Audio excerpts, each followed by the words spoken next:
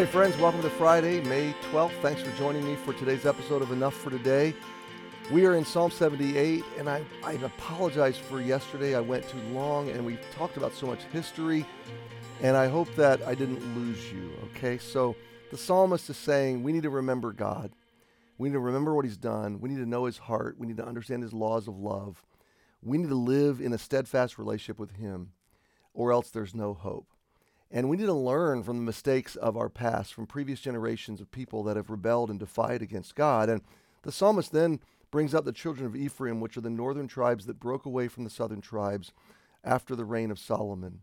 And it didn't go well. They set up a pagan altar in two places. Jeroboam was very insecure, and he really just took matters into his own hands. And what we're reading about here is the generational implications of rebelling and defying God, of self-will, of obstinate defiance and doing what we want to do.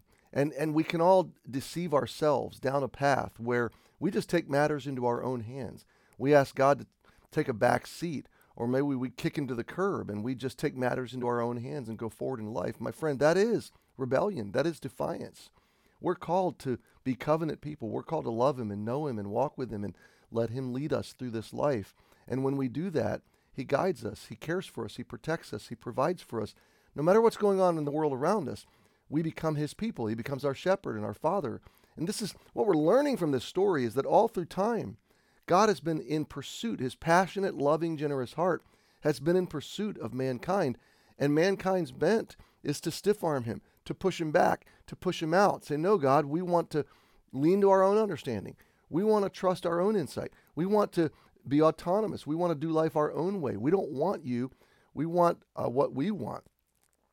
And the example before us is the children of Ephraim, the northern kingdom, that said, we're going to break away from the covenant of God. We're going to break away from a relationship with God and from worshiping in Jerusalem and from understanding his covenant relationships and his mercy and all these things.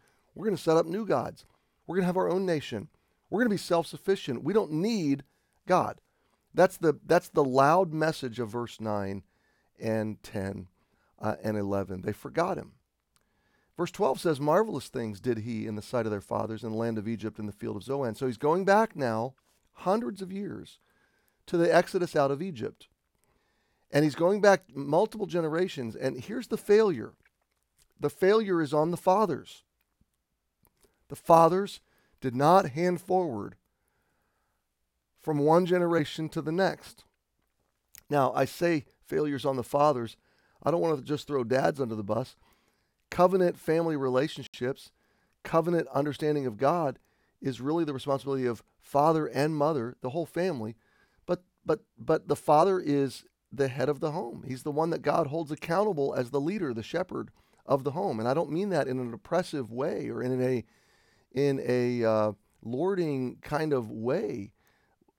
Or a power trippy kind of way. The father is to be a loving, shepherdly leader. It's so perverted in our modern culture. But the heart of God is perfect fatherhood. And the fathers did not pass forward.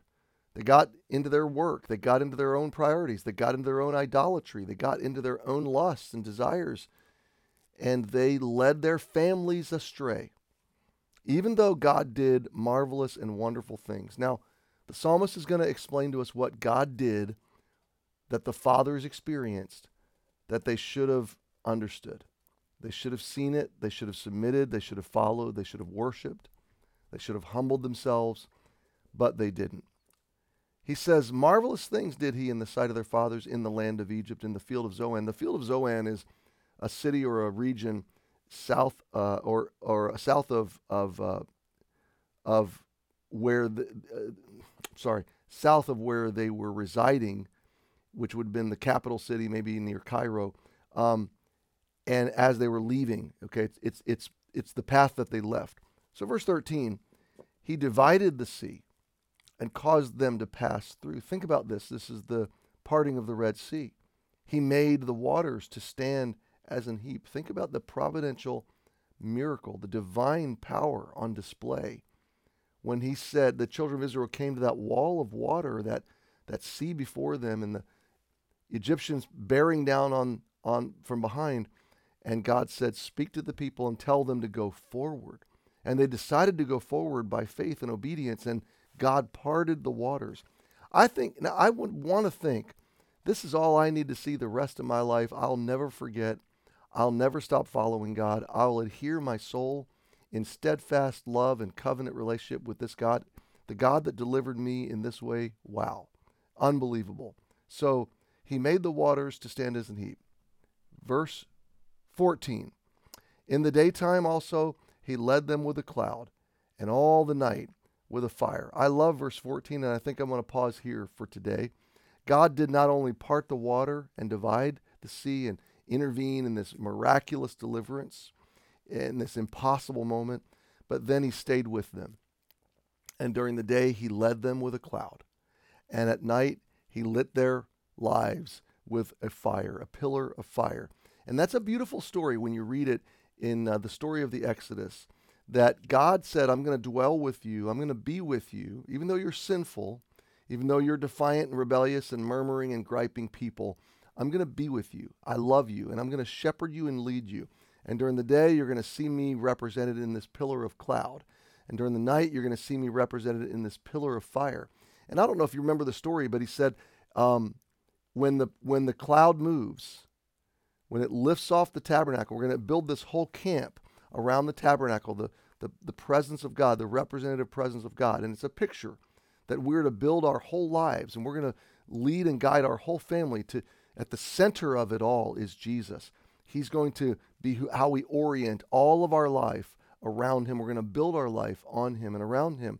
And then when the cloud lifted and moved, that was the symbol or the significant message of God to the people. Pack your tents up, load the minivans, we're going.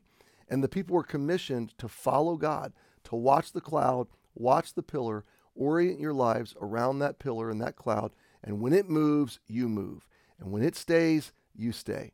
And it's a simple lesson. It's a simple life lesson that we go where God goes. We stay where God tells us to stay. We do what God says to do.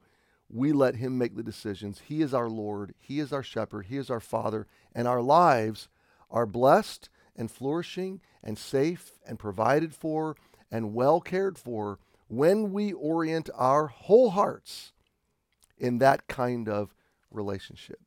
So we're just beginning. The story is going to continue. But this God is your God. And this God wants to guide and lead and bless and provide for your life today. What a gift. What a treasure. Hey, join us this weekend in Emmanuel. We continue through John 14. See you there, or see you on Monday.